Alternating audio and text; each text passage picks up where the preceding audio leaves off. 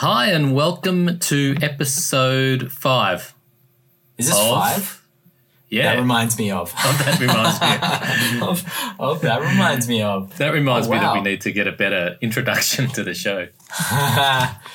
That's hilarious. One sec, I need to check that it is 5. For some reason I feel like it's 6. Episode 6. I think you're right.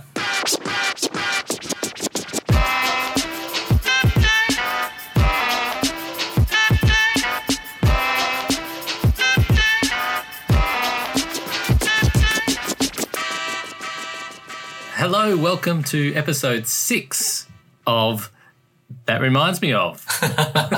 Hey, guess what? Yes. I've got a fun fact for you, Kim. Please. We have passed the threshold, that initial little blip, I guess, in the things to do on a podcast. We have 100 downloads. I'm not sure we should be advertising that because that's not many downloads for episode 6. I think it's cool.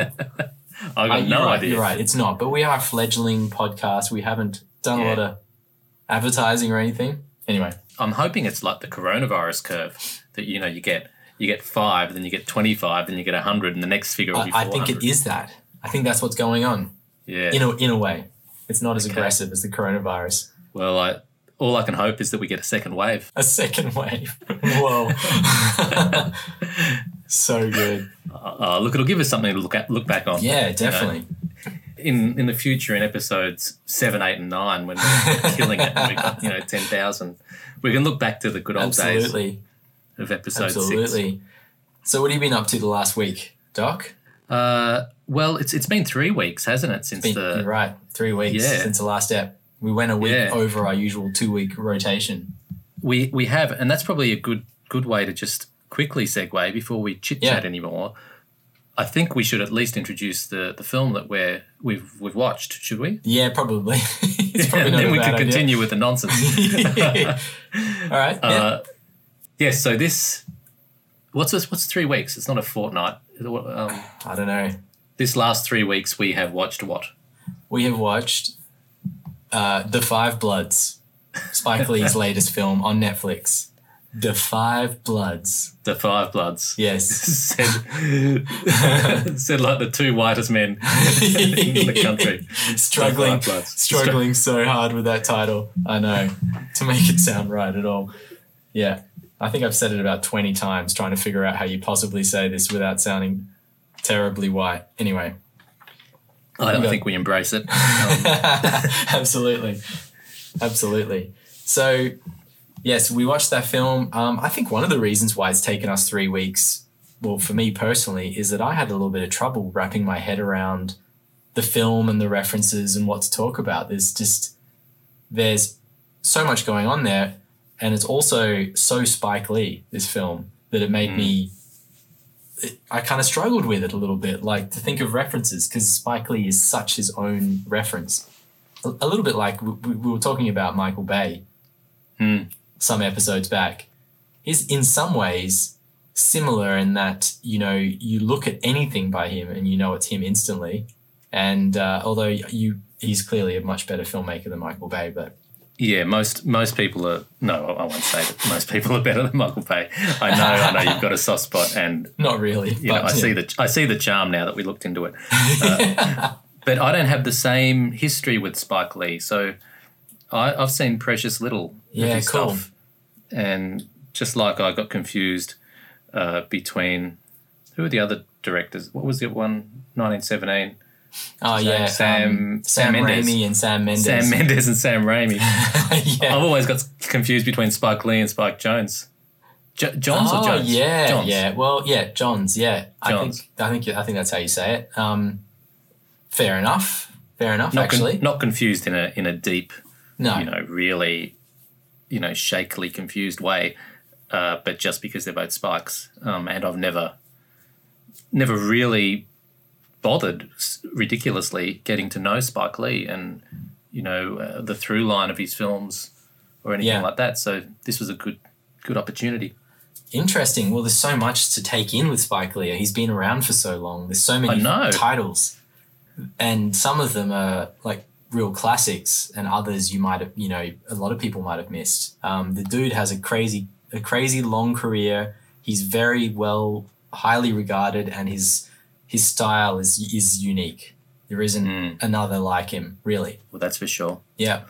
And he's in big time with Netflix now because he's done a few things there. So it seems that way anyway, which is good for him.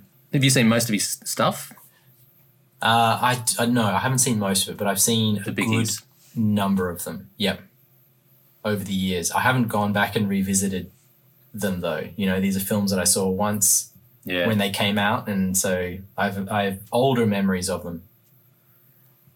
I reckon the only one I'd seen, this is embarrassing, you know, on a film podcast to talk about how much you haven't seen. But which we do every week. Yeah, I know, real credibility. I know, fresh eyes. Listen in, people.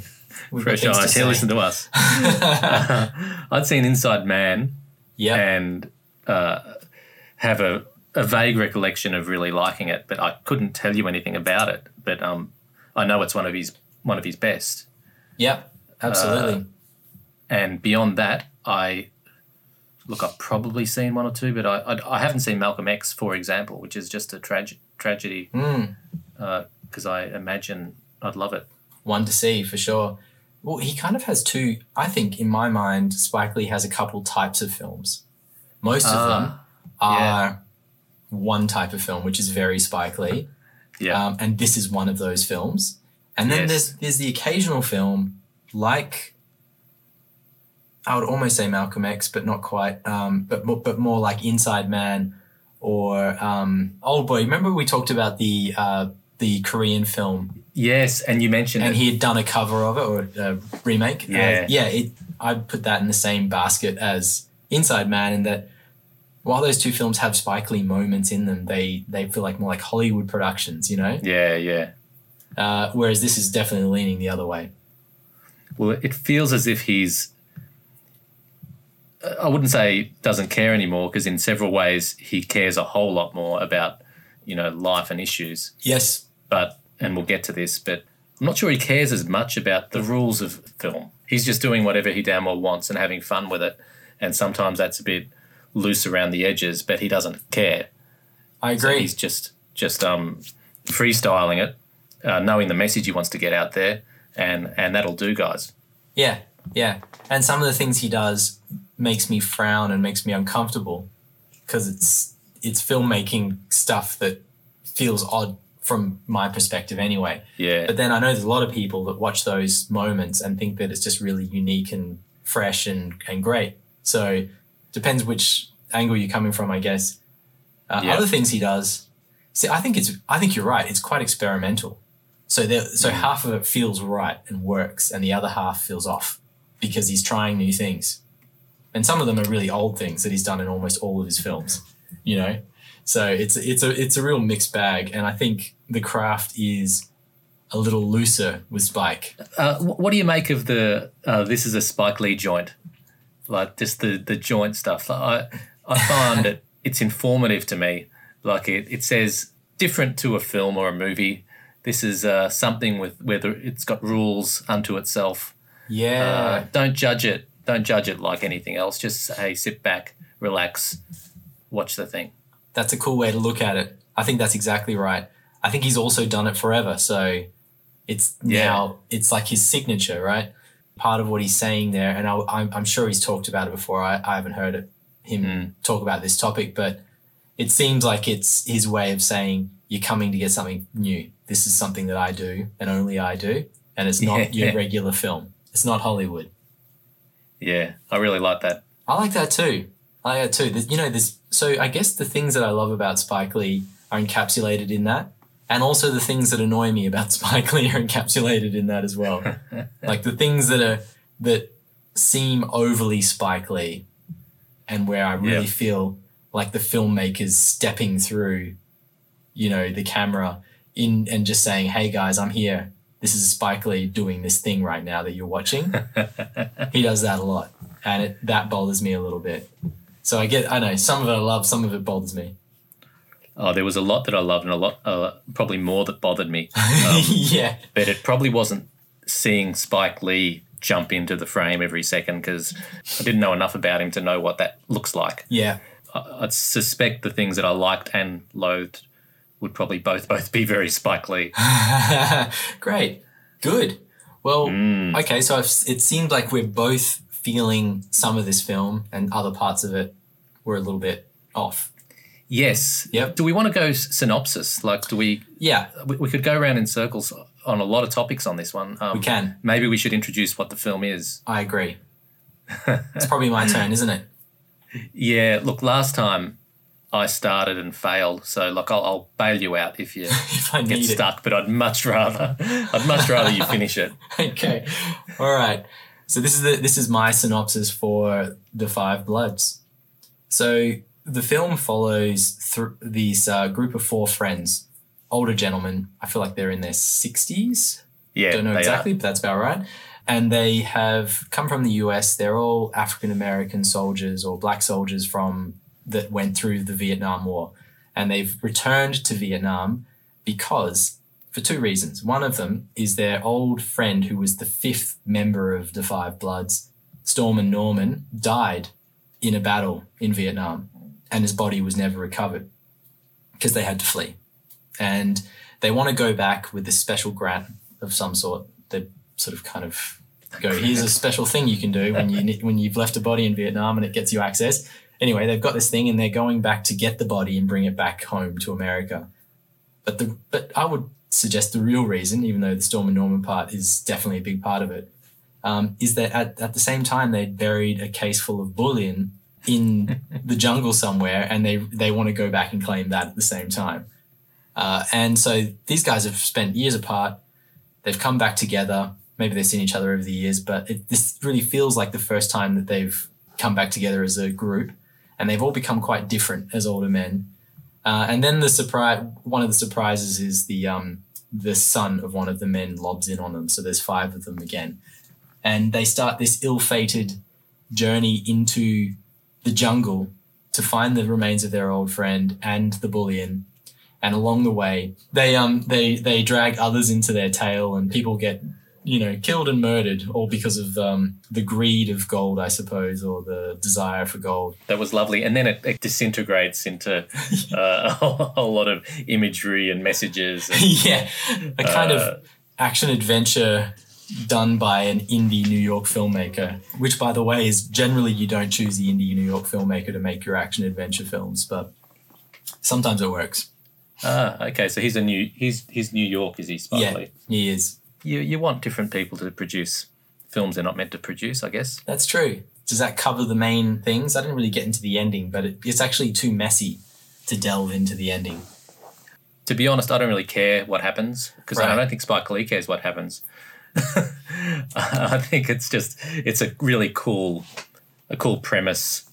Look, I'm going to go straight in and say up to half time, I loved it. Yeah, right. I loved it up to half time. Good. And then what happened? Yeah, I'll tell you exactly what happened. Okay, great.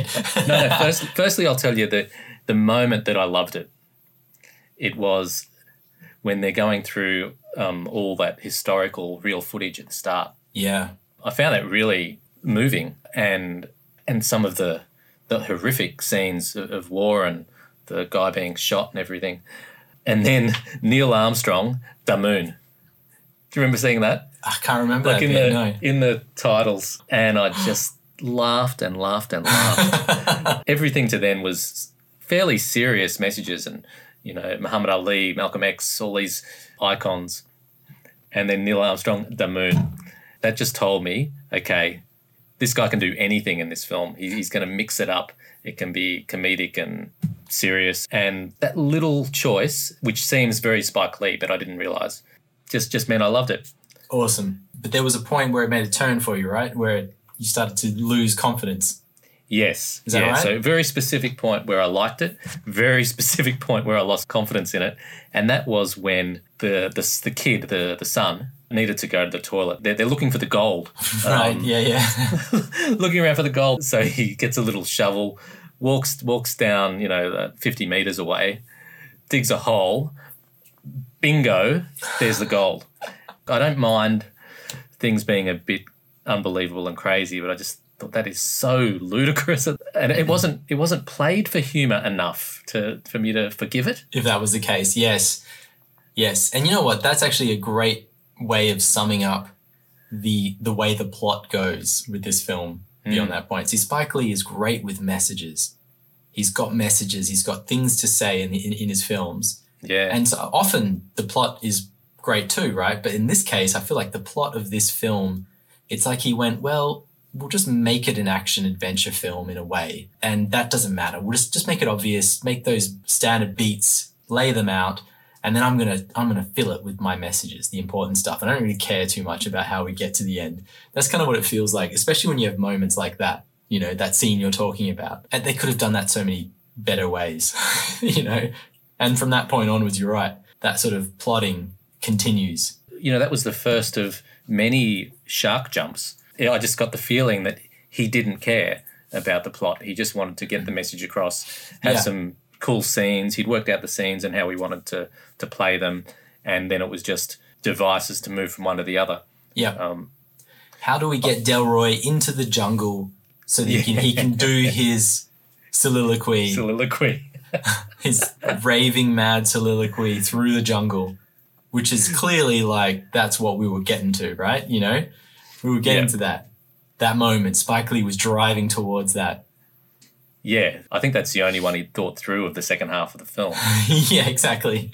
And in fairness, in its own right, it's pretty cool. It's very cool. Yeah. It is. It is very cool. I started off hating it for about a minute. I was like, what is this? And then I started loving it. And then by the end of it, I was 100% sold. Like, that is a cool thing to do. Hey, I started off hating it too. And I watched it back and I noticed the soliloquy part was a gradual movement. His eye line was off the camera initially and he's just walking through and it gradually moved to barreling the camera and then stayed there and locked in. And at the end of it, he's talking to you about, you know, how you're part of the problem.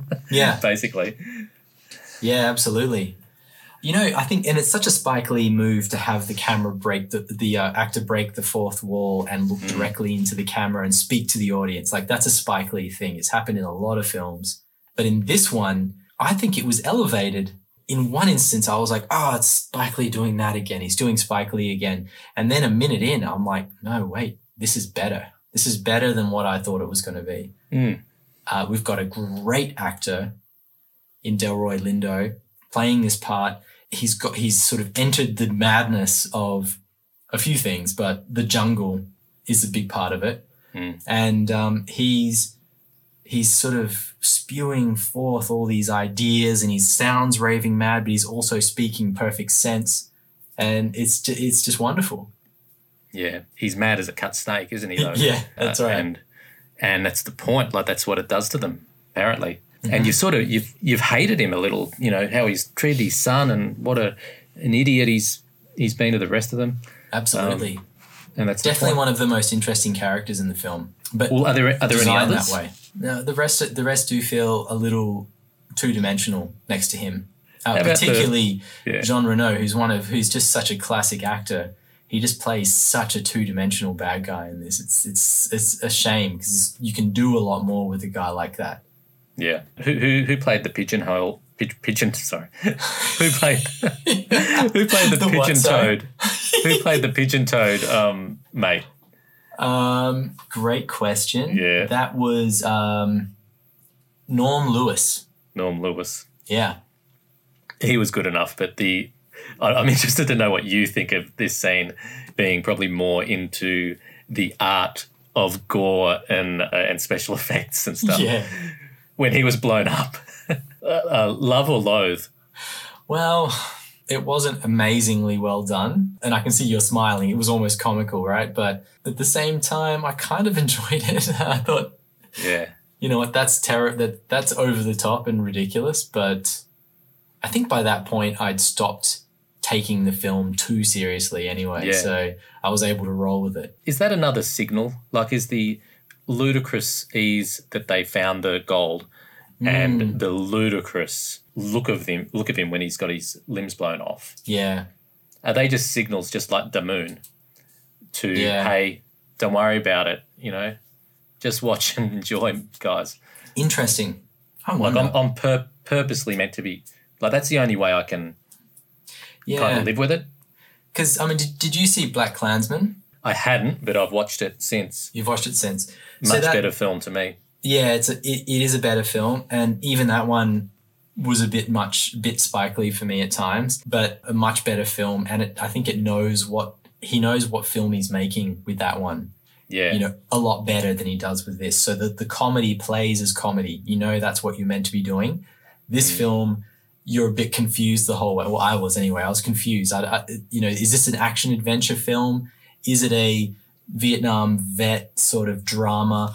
Is it comedy? Am I meant to be taking this seriously? The whole way through, you just don't really know. And I mean, that is a classic Spike Lee move to sort of switch it up on you.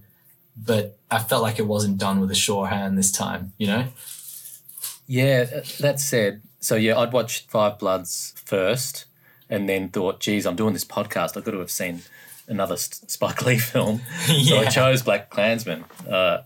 Good choice as one of his most recent, definitely. Yeah, and like I said, I liked it a lot better, but it suffered from all the same things that I would critique the Bloods for. Yeah. But it actually informed my reading of the Five Bloods. Listen to me, the Five Bloods. I can't. You can't say it. You can't say duh. You just can't do it. Doctor of Literature cannot say duh. And neither can I. No matter how I say it, doesn't sound right. There was a scene in the BlacKkKlansman that really made me think about this. You've got all the idiot Klan guys in their meeting, and the main character in that, whatever his name is, in BlacKkKlansman. Yeah, Will someone. I can't remember. Like the name's quite important because they both have the same name.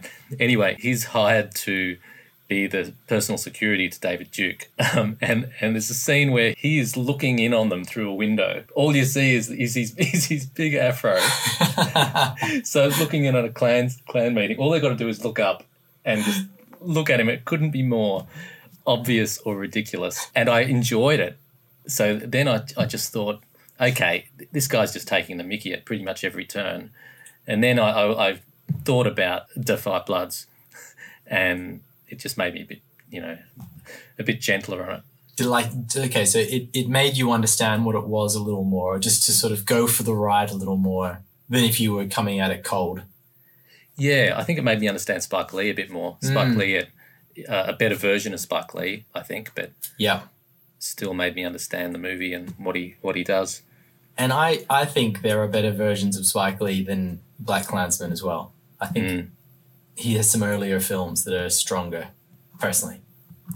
Are they in the same mould, though? Because that's both BlacKkKlansman and Five Bloods. They're similar in that they're mixing up current events and real footage in with some corny narrative. Inside Man doesn't do that, does it? Or does it? Not really, no. Not that I can remember. I think he's going more this way. He's becoming more eccentric as he gets older, it seems. What timing, though, to release both of them, but this one in particular, like it captures the mood. They're talking Oscars and everything, aren't they? Yeah, it's incredible timing. Talking about that, Oscars and just sort of critical reviews of this and so on, there's a lot of critics that are loving this film. Like they're giving it really, really high reviews. Audiences are a little colder to it. They're sort of coming along in the sort of 50, 60% range in terms of how much they like it. Critics are coming in like hot around 90, just loving every second of it. It's really interesting. I always find that interesting when you've got a film that critics love and audiences aren't fond of, or vice versa. Like the other way is even cooler. Yeah, I liked a lot about it, but I can't see how critics would love it. Yeah, this seems a bit silly. Sometimes I wonder, because you mentioned the timing, maybe that plays into it. Because we do always watch films within a certain setting and a time. And right now this film has come out at just the perfect time for it. And the messages and the sentiment and all that are just on point. Yeah. And I think we all want to believe in it. Yes. Deep down, you want it to be great because you think a lot of it is so great and so appropriate to now. Yeah, that's right. If the rest of the filmmaking had been up to the scratch of the message, and parts of it, like the message is perfect, it's beautiful. Parts of it are beautiful, like that soliloquy. I quite like the casting. I don't think the casting is perfect, but I quite like it. If he'd just sort of tightened the story up, you know, it's quite long. Feels like it could have been shorter. If the action sequences had been up to the same standard as what he was trying to get across in terms of message, could have been a knockout film. Could have been a sure win at the Oscars, I think. At the moment, I'm dubious. There's every chance it does well just because they want to shine a torch on the message. Yes. I wouldn't blame anyone. It depends what else comes up in the year, I guess. Yes, true. Anyway, what did you like? What did you like about it? Okay, let's talk about what I liked. A couple things I liked. So I gave the Lighthouse a bit of crap for doing the whole 4:3 ratio. I thought one of the clever moves by Spike in this film was the shifting aspect ratio, depending on which time you were in and when and what you were looking at. He did a great job of that. I thought that was really great.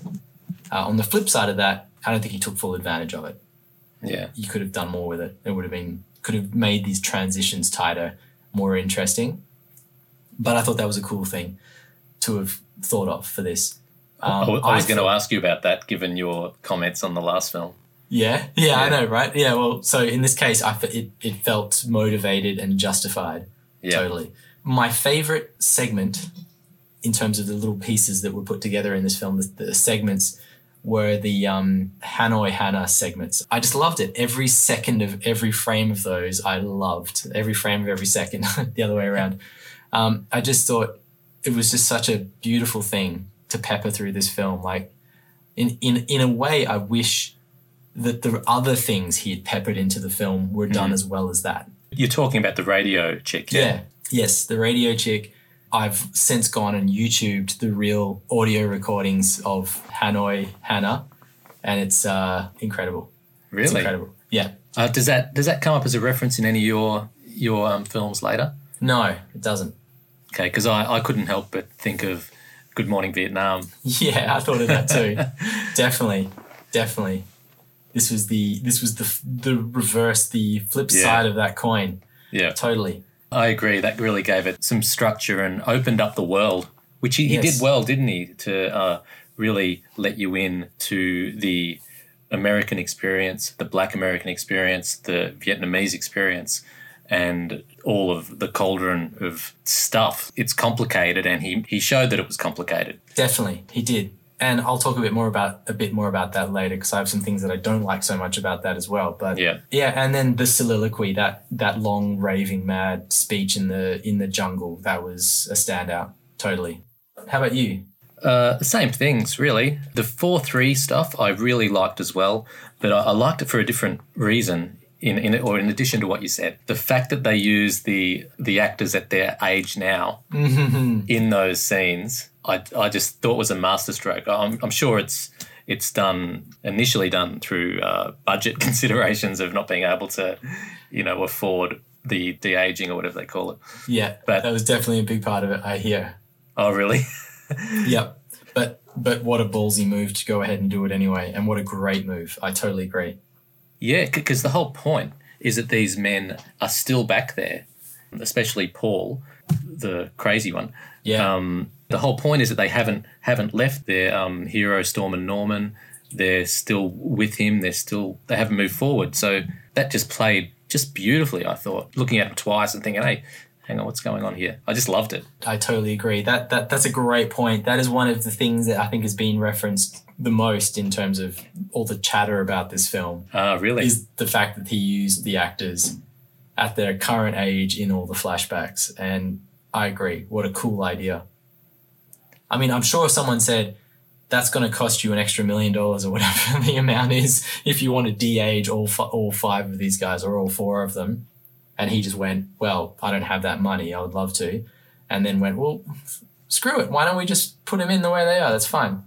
If it feels so natural, but just to actually say, yes, that's fine. We're going to do that. And actually, it's kind of cool to do it that way. Why not?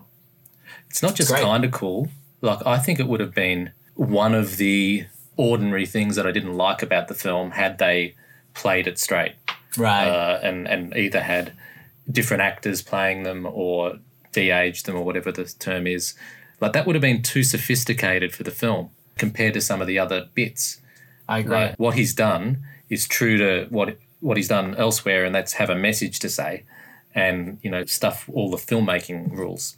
Yeah, totally. And you know what? Like, I don't know if you saw The Irishman, but what that de-aging really looks like, it's not good enough yet.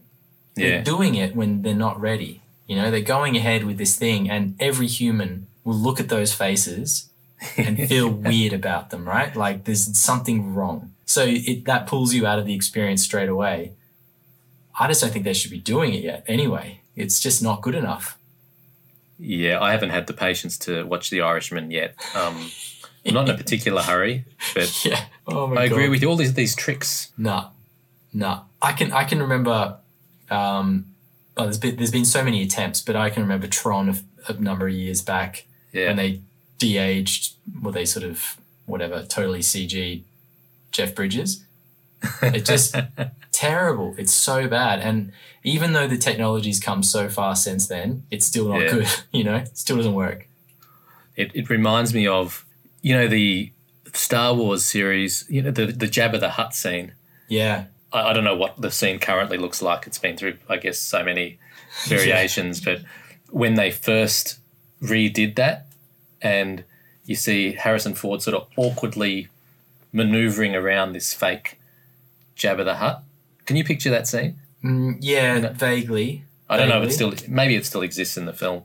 Yeah. But it just looks so contrived. They would just be better off with the initial Jabba puppet. Yeah. It's not going to age well, some of these things. No, they'll have to redo it again in about 5 or 10 years when they realise that they screwed it up. And Star Wars isn't going anywhere, people. No. I wonder actually, that's interesting. I wonder how many times they'll redo the CG in those films over the years. They'll get to a point where it's as close to perfect as you can get. But films like that aren't going anywhere, I have a feeling they'll be remastered a bunch of times. Crazy. It's amazing what they can do. So what didn't you like, Kim? Or did you add any, you sort of finished up with what you liked, right? Was there anything else? Well, there's another thing I liked. This is just a small thing, but most of the things I liked were in the first half. It grabbed me early, and I loved it for a long time. But when they go into the club and they're all dancing, I don't know why. They're moving towards the camera. Yeah. Just in a line, all doing for no artistic reason other than it was a nicely framed shot. It was just a cool vibe. Plays to the audience. Plays to the audience, and they're just so having fun with it, and that just made me happy. Absolutely. Hey, I got to say, I was also a fan of the son, Delroy's son, the estranged son who comes on the trip. I thought he was a great actor, and sort of one of the characters that felt very genuine. And I think some of the others were playing almost stereotypes, which was interesting. It didn't feel like there was a lot of depth there for some of the characters. Oh, there was no depth whatsoever. Yeah, which I thought was really strange for a Spike Lee film. I don't know. I expect a bit more. It did seem odd, and it made the Paul character seem a bit ridiculous at times, because it was like the characters were living in different worlds. Some were two-dimensional and one was just completely, 10-dimensional. When they're interacting, it just didn't seem like they were meeting each other on the same level. Yeah, that's right. It was like all the effort was put into this one character. It was his vehicle. In a way. What did you think about the whole Make America Great Again, Donald Trump loving aspect of his character? I liked it. Yeah, I don't have strong thoughts about it, but I think the whole thing about that character is the contradictions and the messed upness, and that just added to it. I liked that it brought the current world in.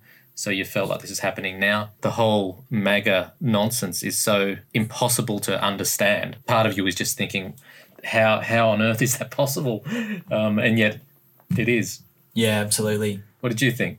Well, as someone who doesn't live in the US, when a topic as shiny as that is brought up and dangled in front of you, I kind of wanted a deeper dive into it.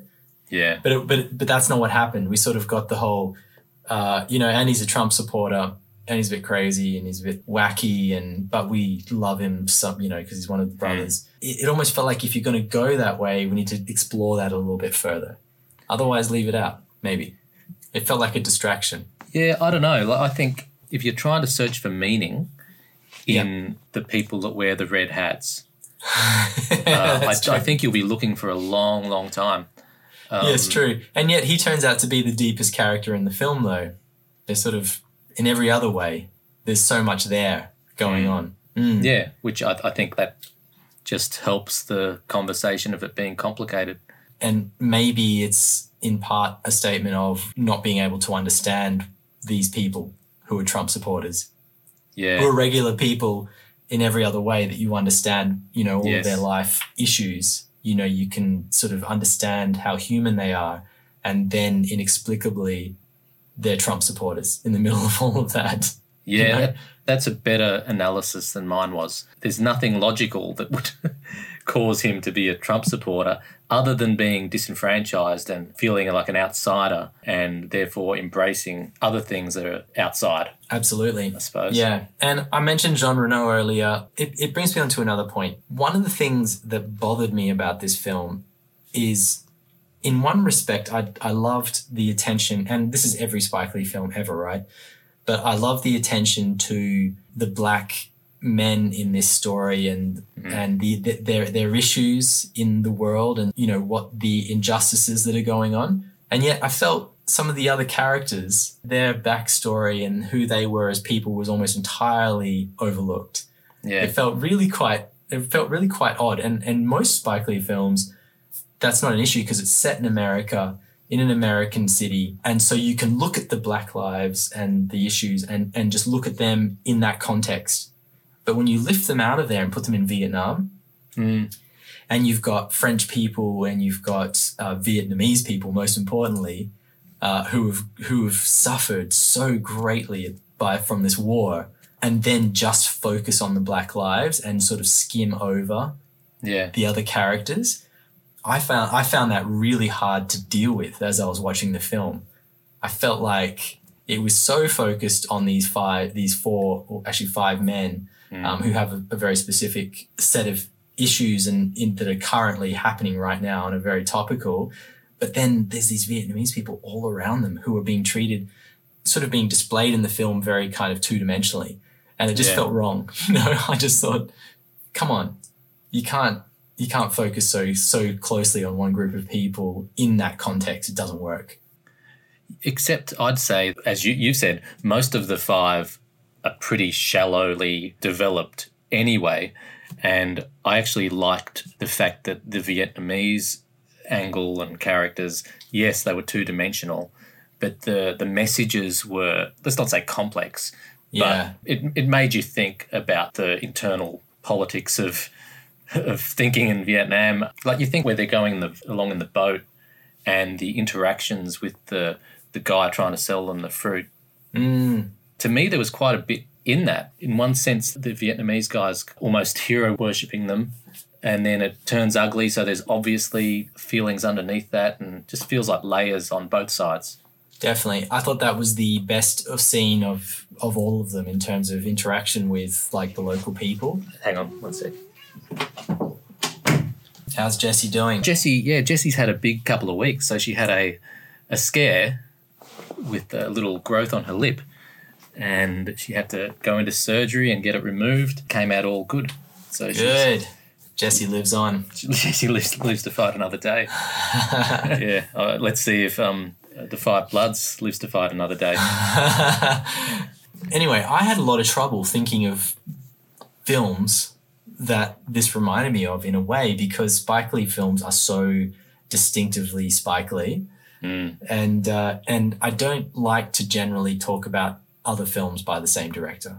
I mean, we can do it, but they just seem a bit obvious, right? Yeah, I think they're better in the first half of our show format. So have you obeyed those rules? Those rules that we've never said? I have obeyed those rules, yes. I've stayed away from Spike Lee films. Okay, cool. Well, I had the same sort of trouble. I had no idea what it reminded me of initially. I came up with a couple, though, and I'm super interested for yours. Excellent. Yes. All right. Cool. Well, shall we move on to the next bit of the next part of this? Do you need another drink? I do. Yeah. Okay. Let's take a quick break, top up. See you back in a couple minutes.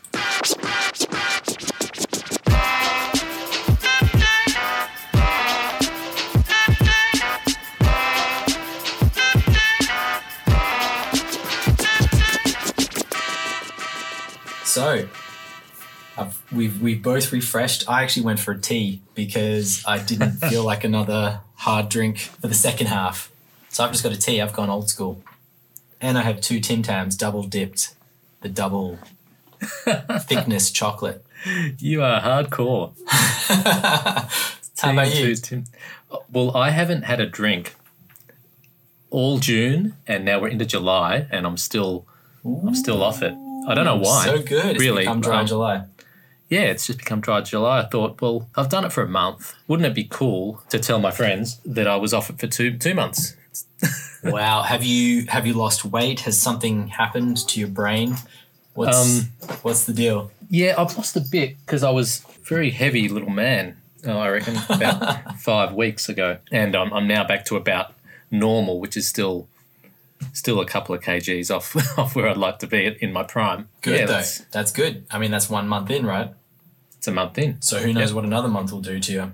Yeah, come August, I'll be back on it with a vengeance, though, I can tell you. You sure? Yeah. Do you feel any sort of mental clarity from not drinking at all, or any other benefits? No, I reckon drinking is a wonderful thing. I think it's psychologically beneficial to people. You like to do it at the end of the day, to unwind. Yeah, I think it's nice. Yeah. So, I'm not reliant on it, and I don't really care, but I think there's a little bit of a emptiness is way too strong a word. But I want to see where this takes us, though. Sounds good. Yeah, it's nice to have a bit of devil in you, and to have some bad habits. Yes. Sorry, I shouldn't be saying that to the listeners. Might be struggling with alcohol, with alcohol if they're dependent on it. So you don't want that. Yeah, but you're not saying it has to be alcohol. It's just a thing, right? You're talking about having a thing that's a vice of some sort. Yeah, or even not a giant burden, but just a little bit of a vice. It's a little thing. Yeah, whatever your little thrill is. I agree. You got to be a bit naughty, right? Yeah. So you probably should never say naughty, because that just sounds ridiculous. Yeah. Yeah. But yes, you got to let loose a little bit somewhere. It's good for your soul. So, who goes first? Well, I think. Well, can you introduce our new approach to this? I think we did it last week, but we're going to not do as many films, yeah? That's right. In the second half of the episode, where we talk about the references that we're reminded of when we watched the film, we're going to do 2 each. I'll do one, you do one, back and forth. And then we might have some honourable mentions at the end that are films we're not going to go into depth on, but we just thought, are worth adding in. Films we considered. So you got to honourable mentions, so we struggled to get any, and then you actually got a. I do have some this time. Films on the bench. Yes, I do. Okay, well, in that case, I think you might be better prepared. So maybe we start with you. Okay, so, and I think I've already said this. I found this hard. This was a hard film to think of references for, but I'm going to start with.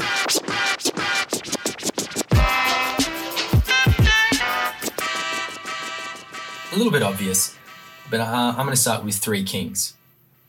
Three Kings. Okay. Yes, do you remember that film? Vaguely. I've seen it, but I don't really remember it. I nearly chose it just because I remember the basic... The premise. Plot, but please, explain.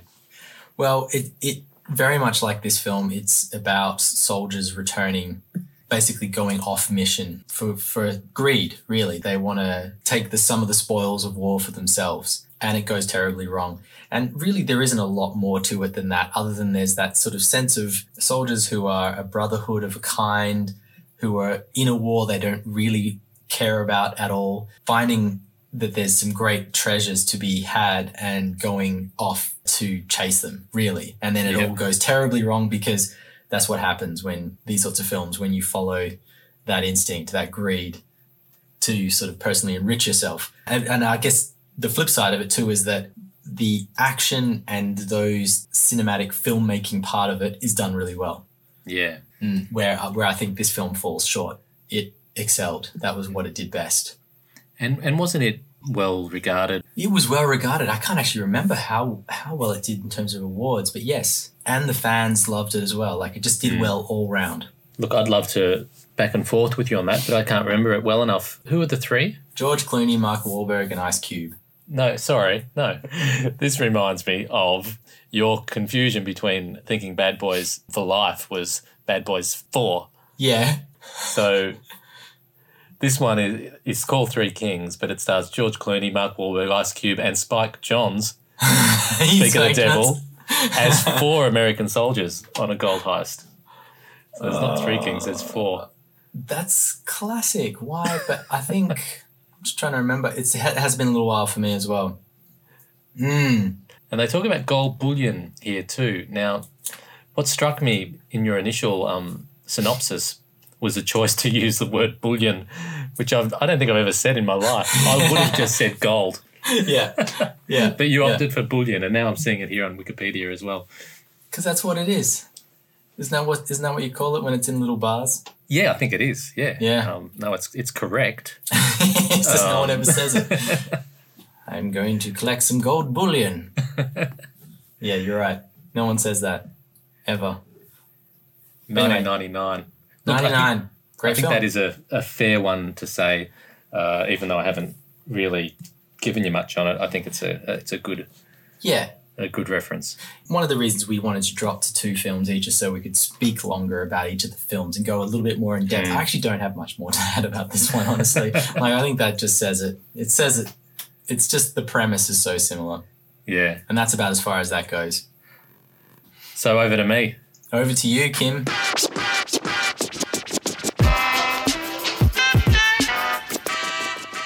My first one, look, I firstly don't think I have much to say about my references either, so I'm glad we probably went a bit long on the first half of the show. But Da 5 Bloods reminded me to watch a film that I've been meaning to watch for a long time, and the reference was so obvious that I just said, okay, you've been sitting on this for years, it's now time to watch Apocalypse Now. Boom. You've seen it? I have seen it. And it's your other reference. No, I almost put it as my other reference, and then I thought, I wonder if Doc's going to say that. And then I thought, oh, it's a good one. I'll keep it in my banks just in case, you know? Great. That's awesome. That definitely came through for me as well, man. Yeah, good. Well, it had to, because one of my favourite scenes was the guys dancing in the Apocalypse Now bar. So yes. He's not making any... it's a reference for Spike as well. Yeah, Spike is not holding this one close to his chest. He's trying to get it out there. Yeah. That's a great reference. So tell me just give us the rundown on Apocalypse Now. Well, look, before I do, I think I should just say that I hadn't seen it. So I had not seen Apocalypse Now, and I loved, 20 years ago when I read Joseph Conrad's Heart of Darkness, and for years Apocalypse Now has been showing at the Astor Theatre, in St Kilda. Yeah. Which is just a beautiful theatre, and I've so many times just booked in a date to go there and watch it on the big screen. And it's just never happened. I've always wanted to be in just the right frame of mind because I thought I'd love it, and I've just never done it. So this was just perfect. And I only finished it 5 minutes before we started talking now. So good. I've been watching it this evening as well. Oh, you have? I have, yeah. Which version? Not like Redux, right? That's the sort of remastered director's cut version of it, right? I've just got the original cut on Google Play, so that's what I was watching. Yeah, okay. Yeah. I downloaded Final Cut, not Final Cut Pro, Apocalypse Now Final Cut. So what's that? So is that similar to the cinema release? I'm not sure. I don't know if it's the same as the Redux one that was going around for years, but it looked beautiful. It's in 4K, I think. Awesome. And yeah. Really good. They've done a great job with it. Yeah. Remastering it for streaming. Apocalypse Now, just if anyone hasn't seen it, is the story of a soldier who gets a mission to go and find this colonel that's gone crazy off in the jungle. The journey to get him, and then when he gets there, it's his mission to kill him, basically. It's based on Joseph Conrad's novel, Heart of Darkness, but set in the Vietnam War. It's nothing like The Five Bloods, really, other than Vietnam, mission. I guess you could say the scenes with them in the boat are very reminiscent, going down the river in The Bloods. Yes. That's the main premise of Apocalypse Now. But just the bloody look of this film and the soundtrack and the craziness, you just get a little peek of that in the Paul character in The Five Bloods. All the insanity of Apocalypse Now is just a scene in the one character in The Bloods. Totally. What did you think of it? You were going to mention it. So, top 3, this was definitely one of them. Yeah. If I hadn't been wondering if you were going to lead with it, I would have maybe just chucked it straight in there. There's a lot about it, though, that I like just re-watching it today. There's a lot about Apocalypse Now that I just like better. Honestly, it's just such a good film. Yeah. You just go, oh, man, what a great piece of filmmaking. If anything, watching it after The Five Bloods made me feel less confident about The Five Bloods in terms of it being a film that's just going to stand up to time. Well, it's not gonna stand up to time. It's not, exactly. And so as much as you can go, yeah, it's a film of the times and it's done well, it's just not a great piece of cinema when you compare it to something like Apocalypse Now, which is just still an awesome film to watch and still has so many amazing ideas in it. You know, like every frame of that film, you're looking at it going, oh, wow, that's great. I mean, it has the same thing that we were talking about in 1917, where you get the whole mission laid out in the first 10 pages of the script, I imagine. You've got Martin Sheen's character just going crazy in the hotel room. And then the next scene, he's trying to act straight and he's getting given this, here's the mission, crazy spiel about like, we want you to go and basically assassinate this guy. It's full on. So well done. But have you ever seen a depiction of war done in such a crazy way? No. It's just berserk all through. Like, they're surfing. The Robert Duvall character is crazy. The Dennis Hopper character's crazy. It's all just insane. I feel Spike was wanting to get a bit insane sometimes. When you compare them, the insanity is just not on the same level. You're right. Yeah, totally. There's also the French connection, not the film, but the scene involving the French landowners was not in the original, and then it was put in to the final cut or the director's cut or whatever. Oh, really? The middle act included about half an hour of them going to a bunch of French folks who, have a plantation or something there. They've been there for years, and the whole thing slows down, and I think it was removed initially, but Spike Lee has clearly referenced that in the French characters in the other film, and talking about them wanting to sort of make amends pretty much, isn't it, of how their forefathers have kind of exploited the situation. Yep, definitely. Cool reference, man. It's such a great film. Yeah, I think it's an obvious one, but we had to mention it. And now I've watched it, so I'm happy. That's what this show's all about. I love it. All right, well, back to me then, I suppose.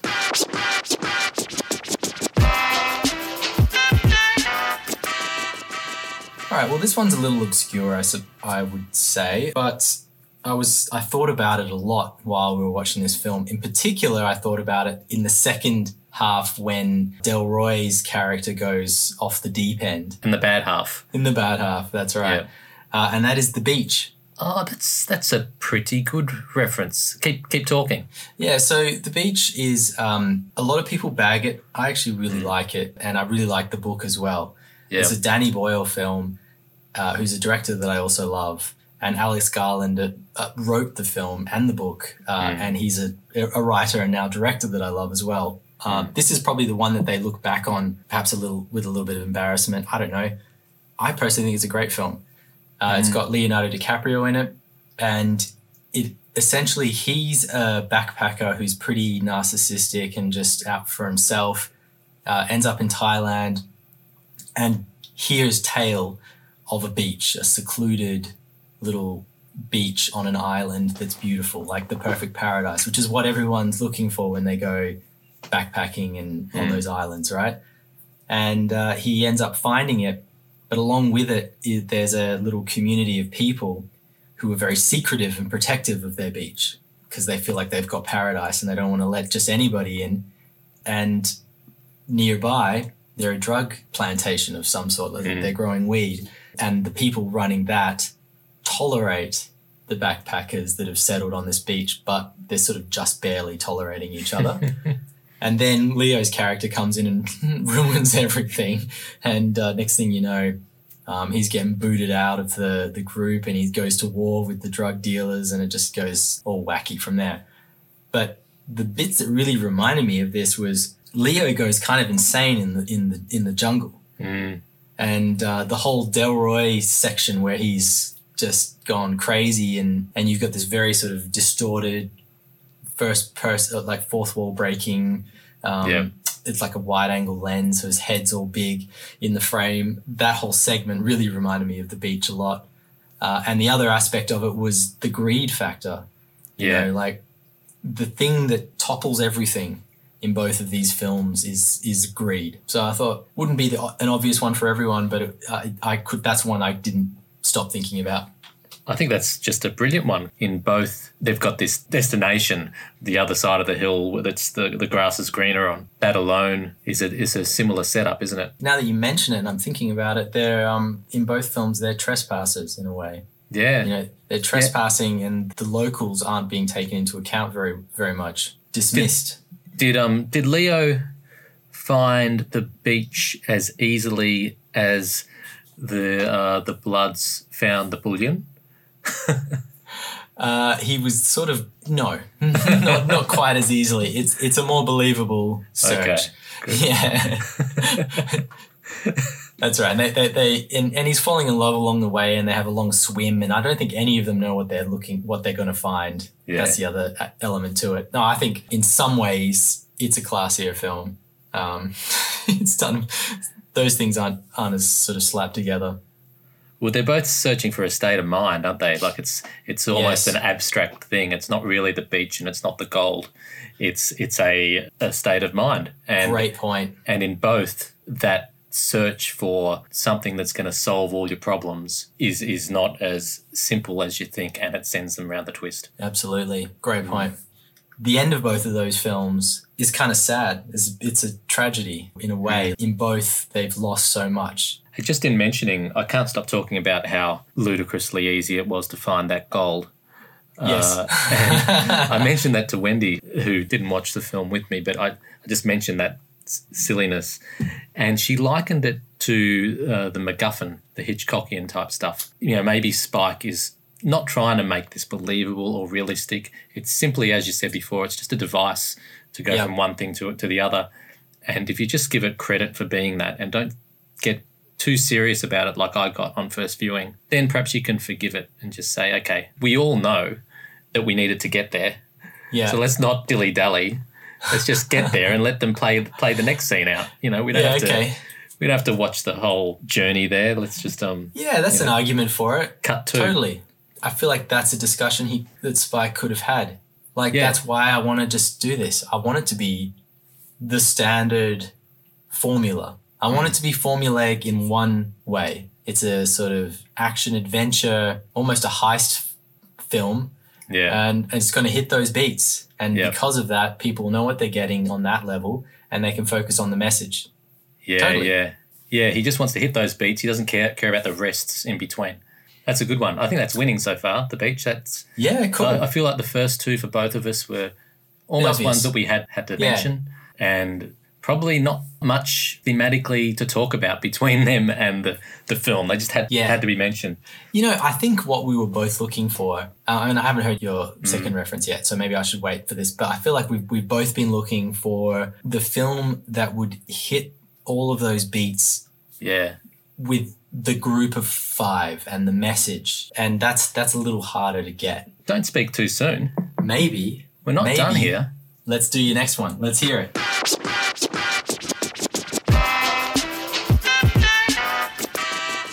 The Five Bloods reminded me of Grown Ups, which is also on Netflix. Grown Ups. starring Adam Sandler. Yes. And his usual cast of guys that he's always in the films with. That's hilarious, dude. I know where you're going with it, I think, and I love it. Let me just quickly... Yeah. All right. Tell me about it. Tell me about Grown Ups. Grown Ups is not precisely my kind of film. It's an Adam Sandler film. It looks as though him and his mates have just gone out to, churn out another one with the same sort of plot. So you've got, I don't know how many guys. Are there 5? There might be 5. I think you might be right. Yeah. So there's 5 guys. They knew each other from school when they were 12 or something, and they won a basketball game. It was the biggest moment of their life, and their coach was their hero back then. Fast forward 20, 30 years or something, and, they're all older, and they hear that the coach has died. So they arrange to get back together in honour of the coach to go to his funeral and scatter his ashes and do all that sort of stuff. So just on that, you've got a pretty similar start of the band getting back together because of the hero worship of one dude. Genius. That's pretty genius, yeah. That's pretty great, man. So, I think you might have it. I think Spike Lee is clearly referencing Grown Ups. Yes. That's so good. But it doesn't end there for me. Okay, keep going. That's the plot similarities. But what really, really resonated was the fact that these 2 films are pretty crappy films in the same way. The bits I didn't like about The Bloods anyway, because the whole thing of 5 friends coming together and all the banter and the in-jokes and all that stuff, yeah, I just felt was pretty awkward in both. Yeah, I can remember that in Grown Ups as well. Feeling like it... Oh, just a bit I'm not cringy. Laughing much, yeah. Yeah, and apart from the first scene in Bloods when they initially meet up, I thought it was a bit awkward, but I was running with it, so I quite liked it. In Grown Ups, it just always felt awkward. There were funny moments. It's not a terrible film. It's harmless, but there's too many times when it just seems forced, and from your own life the sort of banter that you would be having with your schoolmates and even with them years after.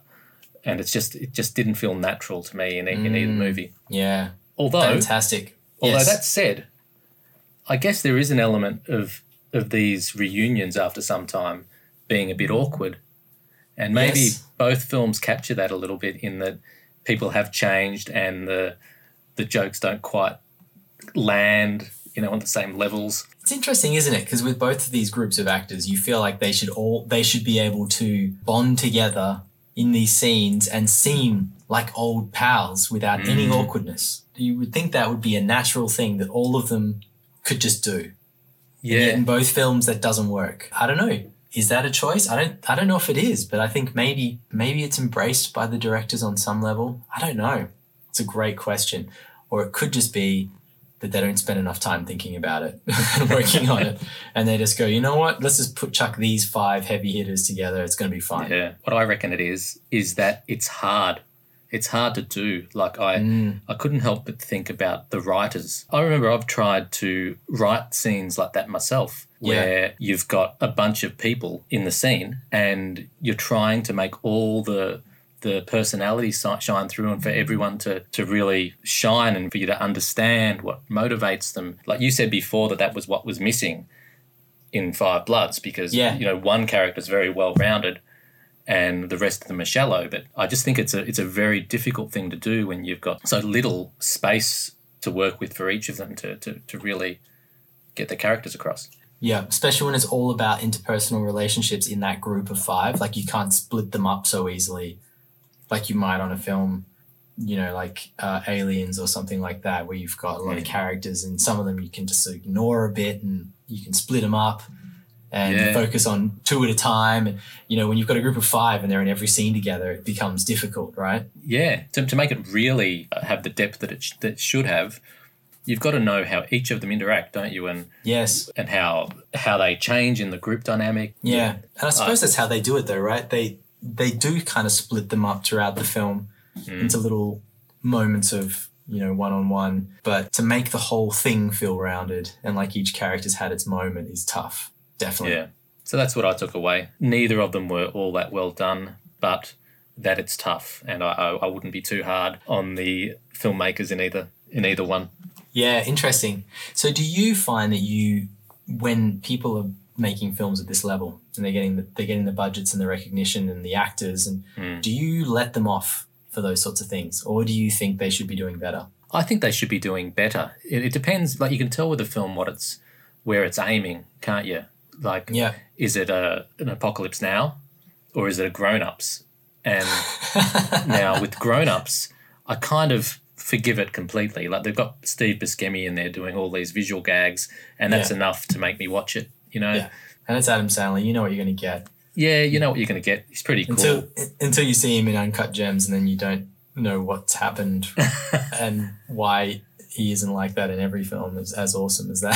Have we talked about Uncut Gems? We haven't. No, we haven't. Yeah. Why? Save it for another day. Another day, yeah. Maybe it'll end up being a reference. Yeah, okay. Well, shut up. I think we've done Grown Ups. I've outgrown it. You've outgrown it, but I love the reference. I love so much of that. That's great. Perfect. So have you got some bonus ones? Well, I was going to say, for the things that line up sort of plot-wise and setup-wise, but also for the things that they both filmmakers got kind of wrong with it. I think that's great. So the bonus ones I have aren't really all mine, but Apocalypse Now was the main one, right? That was, and you've already spoken about that. But I was looking around at different reviews and so on, and I had there were a couple mentioned that I haven't seen. Yeah. And so I just thought I would write them down and throw them in there and see if you've seen them. But they came up a couple times. Dead Presidents. No. Was one. And the other one was Treasure of the Sierra Madre. No. Haven't seen that either. Yeah. No. So I had a quick look at trailers, and I thought they both looked like interesting films. And I just thought I would write them down and see if maybe you'd seen them, because they came up a couple times in different reviews, and they both seem like films worth watching. So maybe we can add that to the list, the ever-growing list. We've got to do that show that we were talking about where we actually watch the ones that we've been impressed with the reference. Absolutely. And it's on our bucket list. I think we need to do that next. Next? Yeah, I feel like we should do it next. Okay. There's a lot of great films starting to come out now, so there's no shortage of those, but I reckon we should jump onto some homework. I feel like if we do it every 5 or 6 episodes, then we won't let it get out of hand. It's already out of hand, isn't it? We've got 6 episodes worth of references. Yeah. It's already going to be hard to choose 3 each, but I reckon we should do it. Okay, it's a deal. All right. I did want to make an honourable mention to Jojo Rabbit again, which was our first episode. Yeah, episode 1, Jojo Rabbit. For this film? No, Five Bloods didn't remind me of it, but I've just come off watching Apocalypse Now, and it reminded me of Jojo Rabbit, which is wrong way around chronologically, but towards the end of Jojo, where you get into the actual war scenes, and it just gets all crazy with just things happening everywhere that aren't really war-y. That just was very similar sort of feel to Apocalypse Now, when it's just an all-in acid trip version of war. I love it. Yeah. Oh, that's great. And that's a nice callback to episode 1. Wow. Yeah, worth a mention.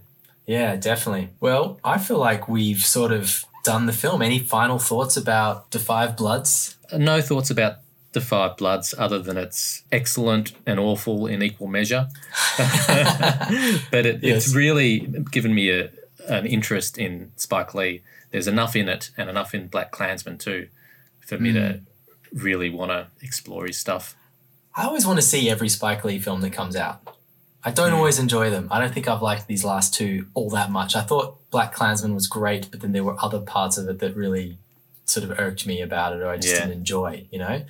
Not irked, just didn't enjoy. There were just bits of it I just didn't like that much. And I get that sense with a lot of his recent filmmaking, that he's taking risks, and he's also not taking risks in some ways, like doing things that he's always done. And some of it works and some of it doesn't for me. Well, the thing in Black Klansman, sorry to run this long, but it took something from the Michael Bay playbook. Really? Wow, I cannot wait to hear this. So the most ridiculous thing for me in the initial Bad Boys was the setup that the one guy was talking on the phone pretending to be someone else. Right. What's his name? You say, what's his name again? Mark Lowry. Mark Lowry. Yes. So the one guy pretending to be the other, and it was such an absolute nonsensical thing. And then, right. and then, lo and behold, Spike Lee does virtually the same thing. There is absolutely no reason why the black cop should be talking to the Klans people, pretending to be the white guy. That's great. And then the white guy is the one that faces them. What's his name? The actor? He's brilliant.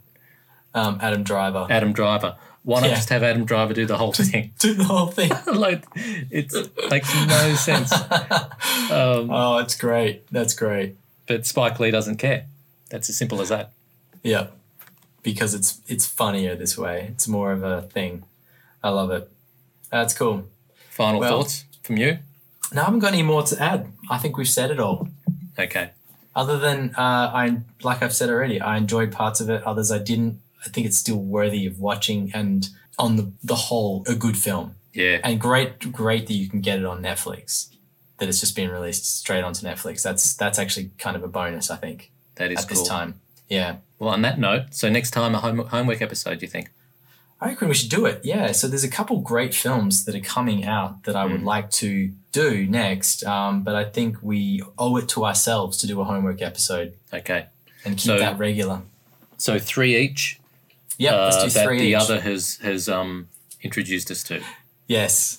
Okay. Absolutely. Can't wait to hear the ones you pick, so we'll keep it as a surprise, talk about it next time. Too many choices. Let's wrap it up there, Doc. That's another good episode down, and I'll talk to you next time. Yep, I'll see you at episode 7.